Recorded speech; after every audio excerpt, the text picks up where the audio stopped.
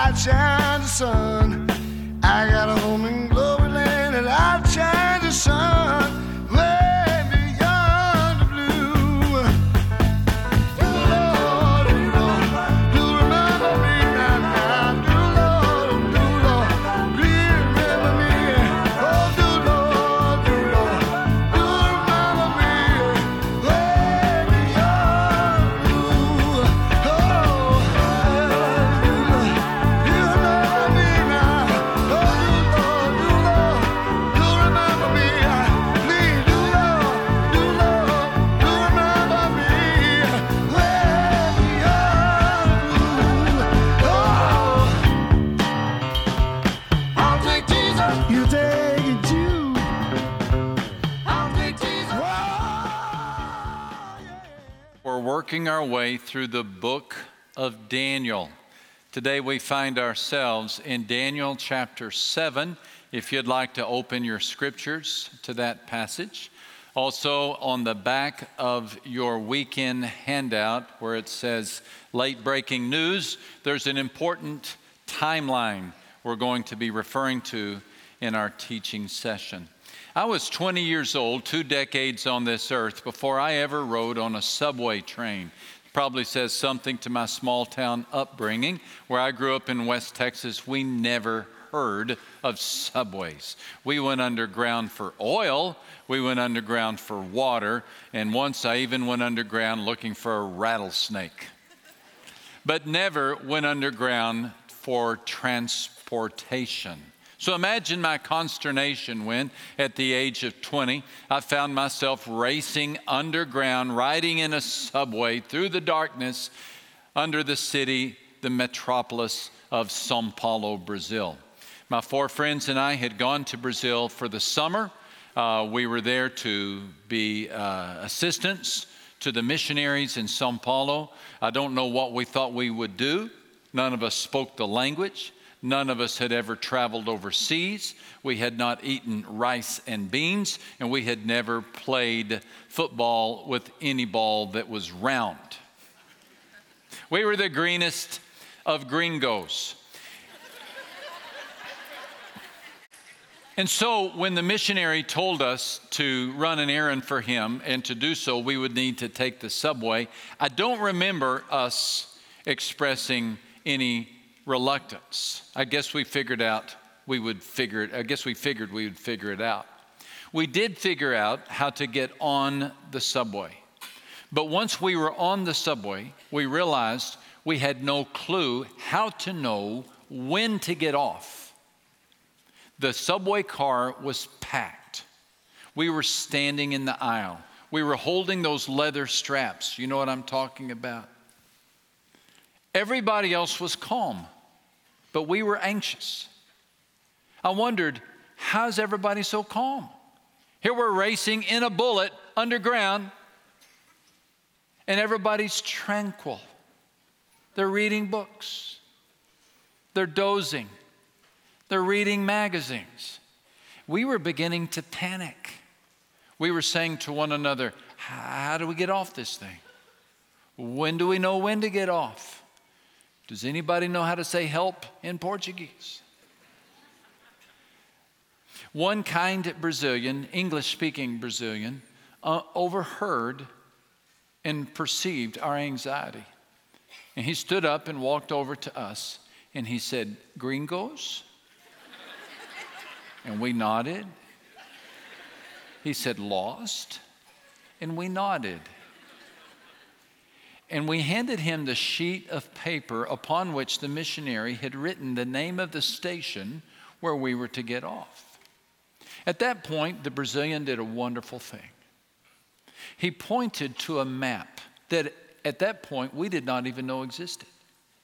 But a map that ran along the inside of the subway car over the windows. Have any of you ever seen these maps? They're linear maps. It's a line.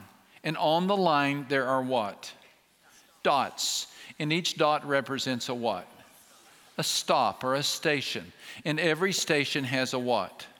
A name. You've all been on subways. And so if you know how the map works, you don't panic. So he showed us. First thing he did, he pointed and he said, you are here. He showed us where we were, and he said, we'll soon be stopping here. And he said, where you need to go, and he went down, I don't remember how many, but 5 or 6 stops, and he said, you will get off here. So at least we knew how many to count. Even if we didn't recognize the name, but he told us we would just by looking out the window. He said, you'll see the name on the wall, painted on the wall. So guess what we did? We relaxed. Because now we had a map. Everything changes once you have a map.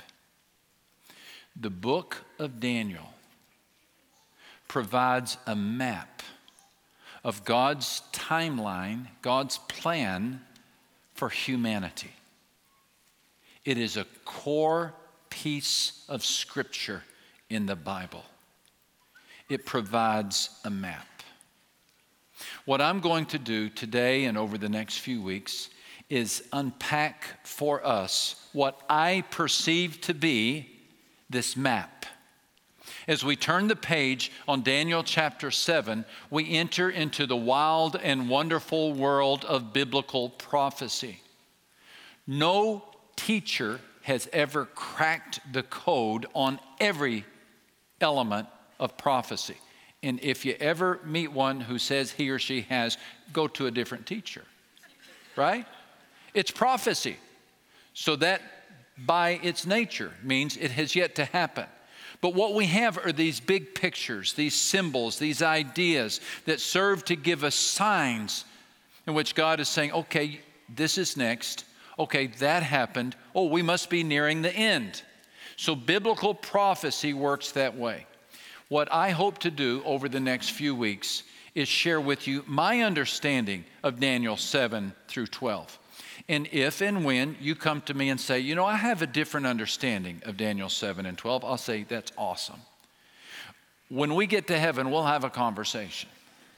Because in heaven, there's a great room for Bible teachers. And we're all going to meet there, and we're going to have a good laugh. But one thing's for sure, between now and then, we're going to give it our best shot, right? And so that's what we're going to do. This timeline first appeared in Daniel chapter 2. Maybe you remember it. Although Daniel 7 through 12 is the primary section of prophecy in the book, really Daniel 2 is also a chapter of prophecy. And in Daniel chapter 2, we studied Nebuchadnezzar's dream. Remember, Nebuchadnezzar was the king of Babylon who took Daniel and his friends captive in 605 BC. Early in his reign, Daniel was asked to interpret the dream of this colossus that Nebuchadnezzar saw. It was a huge statue. And this statue had 4 different levels to it. And we came to understand that this statue represented 4 coming ages. And these ages were Babylon, Medo-Persia, Greece, and Rome. Each would supplant the other and occupy the same general geographical region.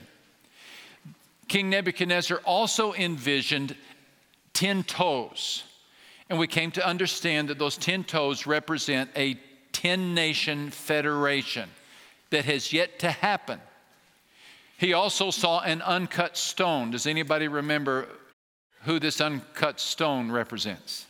Jesus Christ. He is uncut. He is the stone upon which we build our lives, the rock of ages, but uncut by human hands. And he will crash, he will collapse, he'll bring to an end those 10 nations. That has not yet happened, but it will happen. If we were to take that statue and turn it sideways and set it on a timeline, we would actually have a calendar for the ages. Even more, we would begin to understand where we fit on that timeline. We are somewhere to the close of the age. Now, chapter 7 mirrors this prophecy. Chapter 7 picks up where chapter 2 left off. You might write that at the top of chapter 7. See chapter 2. Because chapter 7 picks up where chapter 2 left off. Only in this case, the stratum of the statue is replaced with the 4 beasts. Now, just a heads up, this chapter moves quickly, and so will this message. Now, rather than give you an outline, I've given you a timeline. and take that timeline home with you. Tuck it in there in the book of Daniel, and I think over the next weeks and months and even years, you'll find that to be helpful. Let's pray, and then we'll get to work. Heavenly Father, have mercy on our teacher. His sins are many. Grant us understanding and wisdom. Through Christ we pray. And all the church said, in the first year of Belshazzar, king of Babylon, Daniel had a dream. And visions passed through his mind as he was lying in the bed. He wrote down the substance of his dream. Daniel said, in my vision at night I looked, and there before me were the four winds of heaven churning up the great sea.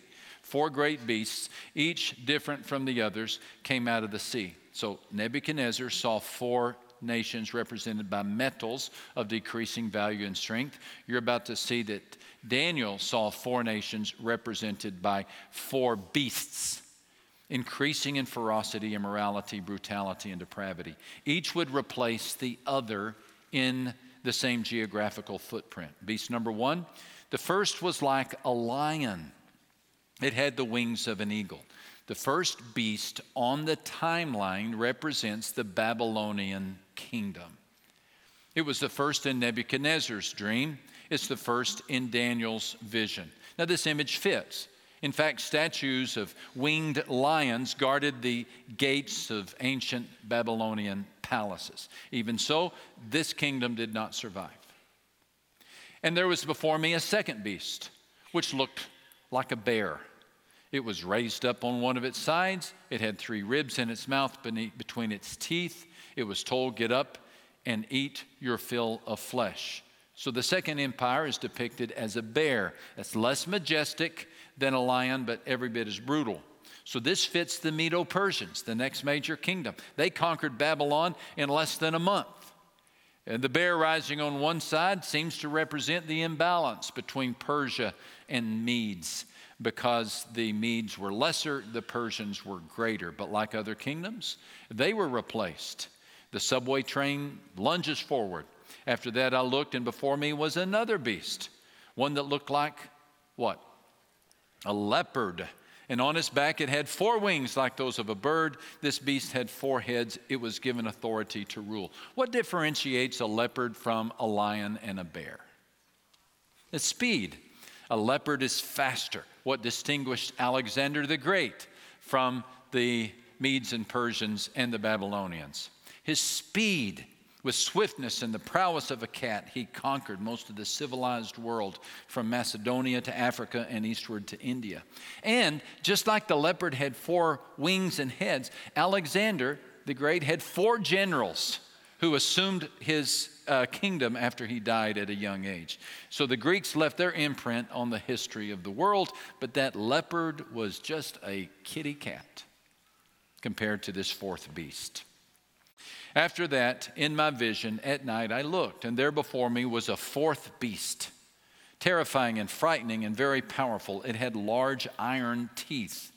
It crushed and devoured its victims and trampled underfoot whatever was left. It was different from all the former beasts, and it had 10 horns. While I was thinking about the horns, there before me was another horn, a little one, which came up among them. 3 of the first horns were uprooted before it. This horn had eyes like the eyes of a human being, and a mouth that spoke boastfully. Now, this 4th beast has no counterpart in nature, and so it is so vile, so evil. It's just described as terrifying and frightening and very powerful. This is what we'll call the 4th kingdom. It began with the Roman Empire in 241 BC, and it grew without abatement for 4 centuries. And when it began to decline, it did so gradually, stubbornly releasing its grip on the world. Now, according to the prophecy, it will in some way extend into the final days in the form of 10 nations. Now, Max, where did you get the 10 nations? I'm going to answer that question. But first, can we pause and observe something? We have caught up with the subway map. We have caught up with the subway map. What the Brazilian did for we gringos, God is doing for us. He's pointing at the map. He said, okay, now here's where you are in history. We have yet to see the 10-nation confederacy, so that's somewhere in the future. But we have seen the rise and fall of the other kingdoms. So though we don't know exactly how much time is left, we know that we're nearing the end. It's as if somebody has signaled the 2-minute warning in the basketball game. It's as if somebody has announced, return your seats to the upright position, buckle your seatbelts. And once that announcement is given, what do we know? That we are nearing the end, and we can feel this airplane begin to nose downward. By the way, isn't it great and isn't it kind of God to tell us where we are in history? Isn't it kind of God to care so much about us that He wants us to be able to see where we are in the flow of human events? Well, what happens next? It seems to me that the next subway station is going to have this sign on it, these words on it: 10-nation confederacy. The idea of a 10-nation confederacy or federation emerges from where? Well, Daniel chapter 2 and the 10 toes, and now Daniel chapter 7 and the 10 horns. And then there's the appearance of a little horn, which emerges and uproots 3 others and then takes over. Now, I know this is odd language. What did Max preach on today? Well, I don't know. He's talking about horns and bees. And I know it's odd language, but listen, in the Bible, when you see the word horn, just lift it out and replace it with the word ruler or king or authority. It's the same idea. In fact, we're going to see this word translated king in just a few paragraphs. So what the prophecy here is saying is that sometime in the future, there will be a 10-nation or 10-king confederacy. 10 presidents, 10 dictators, I don't know. But a 10-nation ruler or confederacy or organization of some sort or union will come together. And out of these 10 nations that take domination over the world, there will come one little horn. He will emerge as small, but he will rise up. He will be resisted by 3. He will overcome those 3, and then he will establish himself as the ruler of the world. Don't look at me like that. This prophecy is leading us in that direction. And just when we think, oh, now what in the world is he saying? Is this good news or bad news? Look what happens next, verses 9 and 10. As I looked, thrones were set in place, and the Ancient of Days took his seat. Whew, just in time. Just when we're getting a little bit anxious, a little bit troubled, here comes the Ancient of Days. Who is the Ancient of Days? God Almighty. He took his seat. His clothing was as white as snow. The hair of his head was white like wool. His throne was flaming with fire, and its wheels were all ablaze. A river of fire was flowing, coming out from before him. Thousands upon thousands attended him. 10,000 times 10,000 stood before him. The court was seated, and the books were opened. We just jumped to the end of the timeline. This is the coronation. We are seeing through the prophetic eyes of Daniel a new day and a final king. And he sits on the highest of thrones. He is the Ancient of Days. Only God is the Ancient of Days. Only God is ancient. He has never not been. He was, he is, he always will be. He predates time. He is not bound by time. He is ancient.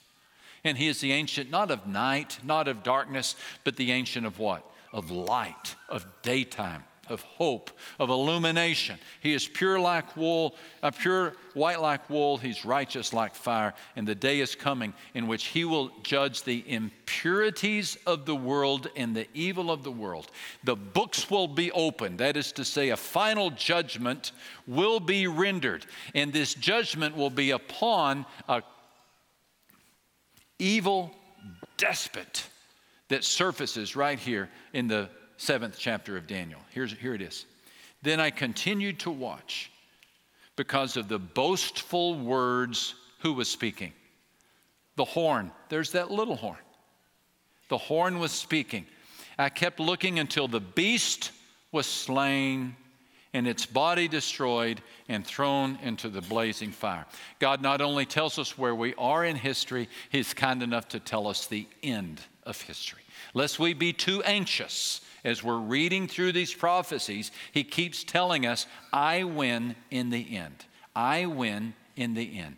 Don't be troubled, but be prepared. But still, I win in the end. This evil ruler will be killed and his government will be destroyed. And then we get another vision. Verse 13 and 14, in my vision at night I looked, and there before me was one like the Son of Man, coming with the clouds of heaven. He approached the Ancient of Days and was led into His presence. He was given authority, glory, and sovereign power. Anyone want to guess who this is? This is Jesus Christ. And all nations and peoples of every language worshiped Him. His dominion is an everlasting dominion that will not pass away. His kingdom is one that will never be destroyed.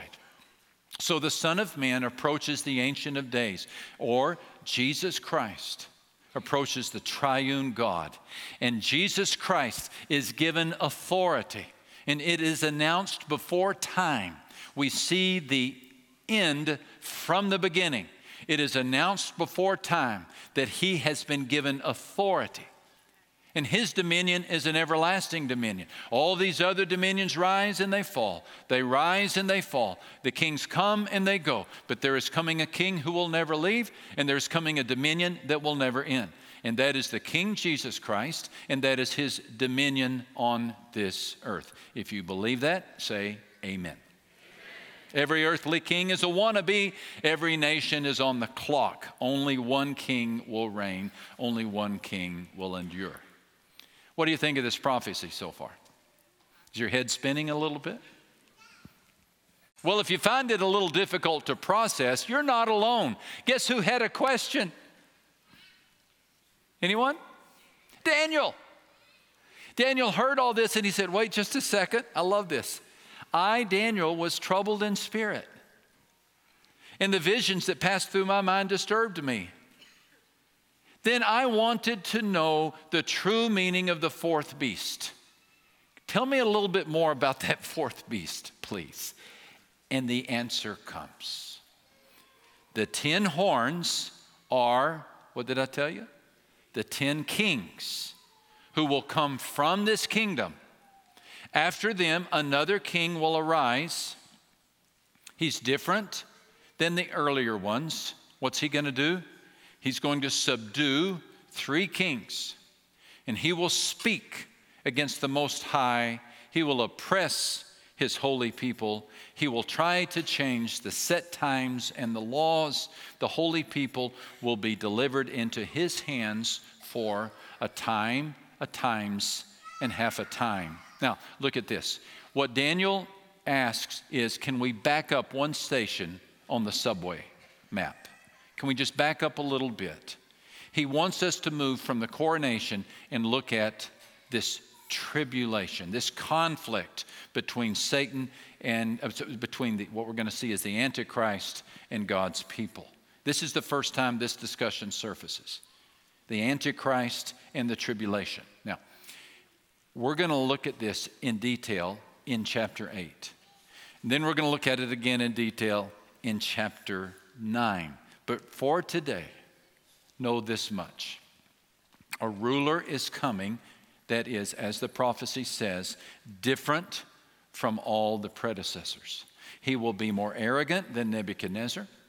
He'll be more immoral than Belshazzar. His thirst for power will make Alexander the Great look like Alexander the Wimp. He'll speak the language of arrogance. He's going to blaspheme the Most High God. He will even attempt to alter the holy days and the traditions, which is a way of saying he will even attempt to set himself up to be worshiped and to have holy days dedicated to him. He will attempt to make himself the focus of human worship. Who could this be? Who could this be? There's only one answer, and it's not what was just said. I mean, who am I to say that, I guess?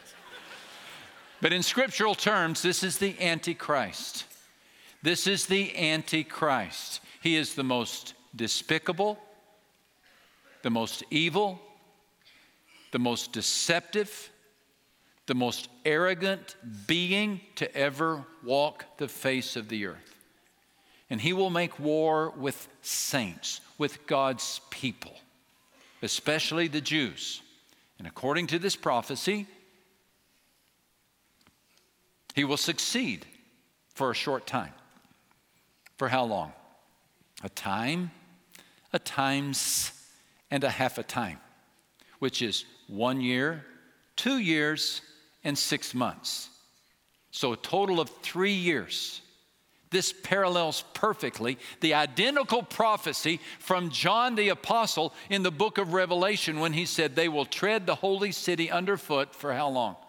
42 months. The heavenly history books, in other words, will retell and remember a short season of intense blasphemous conflict between the Antichrist and the saints of God, centered in the geographical, not just symbolic, but the geographical city of Jerusalem.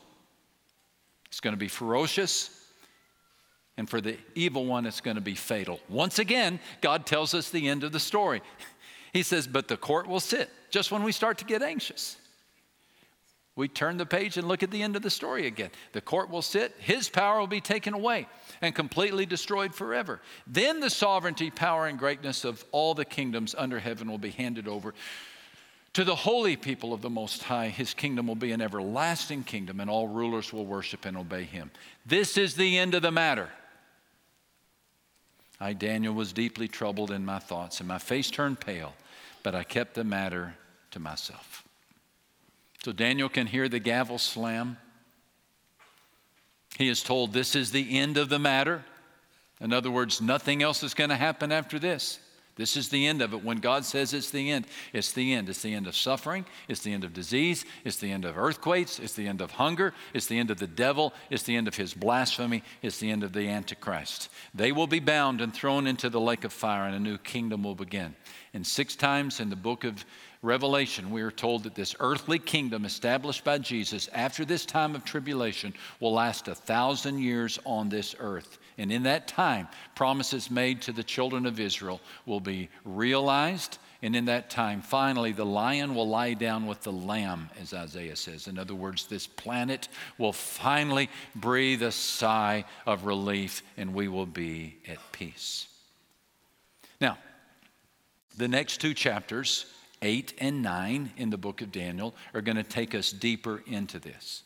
Chapter 8 is going to take us deeper into the study of the Antichrist. And I cannot wait for us to study chapter 8, not because I like to talk about the Antichrist, because I want to tell you how the church will be raptured into the heavens before the Antichrist begins his work. So if you're in Christ, you don't need to be afraid of the Antichrist. And I want to give you next week 4 reasons that you can believe that and you can sleep at peace. And then chapter 9, we're going to talk about the tribulation. That's what the chapter's about. One of the most important and strategic prophecies in all of the Bible is in the back half of chapter 9. It's not easy to understand, but if we can get our minds around it, we'll see what is truly the purpose of that tribulation and why God will be glorified at the end of it. Chapter 8 and chapter 9 in the next 2 weeks. So where does that leave us today? I would encourage us to leave here with 2 thoughts. Let's be prepared. Let's be at peace. Let's be prepared and let's be at peace. When I was in that subway train in Brazil, I and my 4 friends, we were not at peace. Everyone else was. What was the difference between them and we 5 gringos? They knew how to read what? The map. So they were at peace. But those of us who did not know how to read the map, we were what? We were anxious and we were troubled. I would suggest to you that peace comes as you learn to read the map. Would you agree? And I would suggest to you that those ratios are inverted in our society. There was just a handful of us who were anxious in the subway car. Everybody else was at peace. But I would suggest to you, there's only a handful of people on our planet who are truly at peace. And everybody else is anxious. Everyone's agitated. Everyone's troubled. And we got a long list of things that trouble us. Everybody's anxious. Everybody's troubled. Why? Because they haven't seen what you've seen.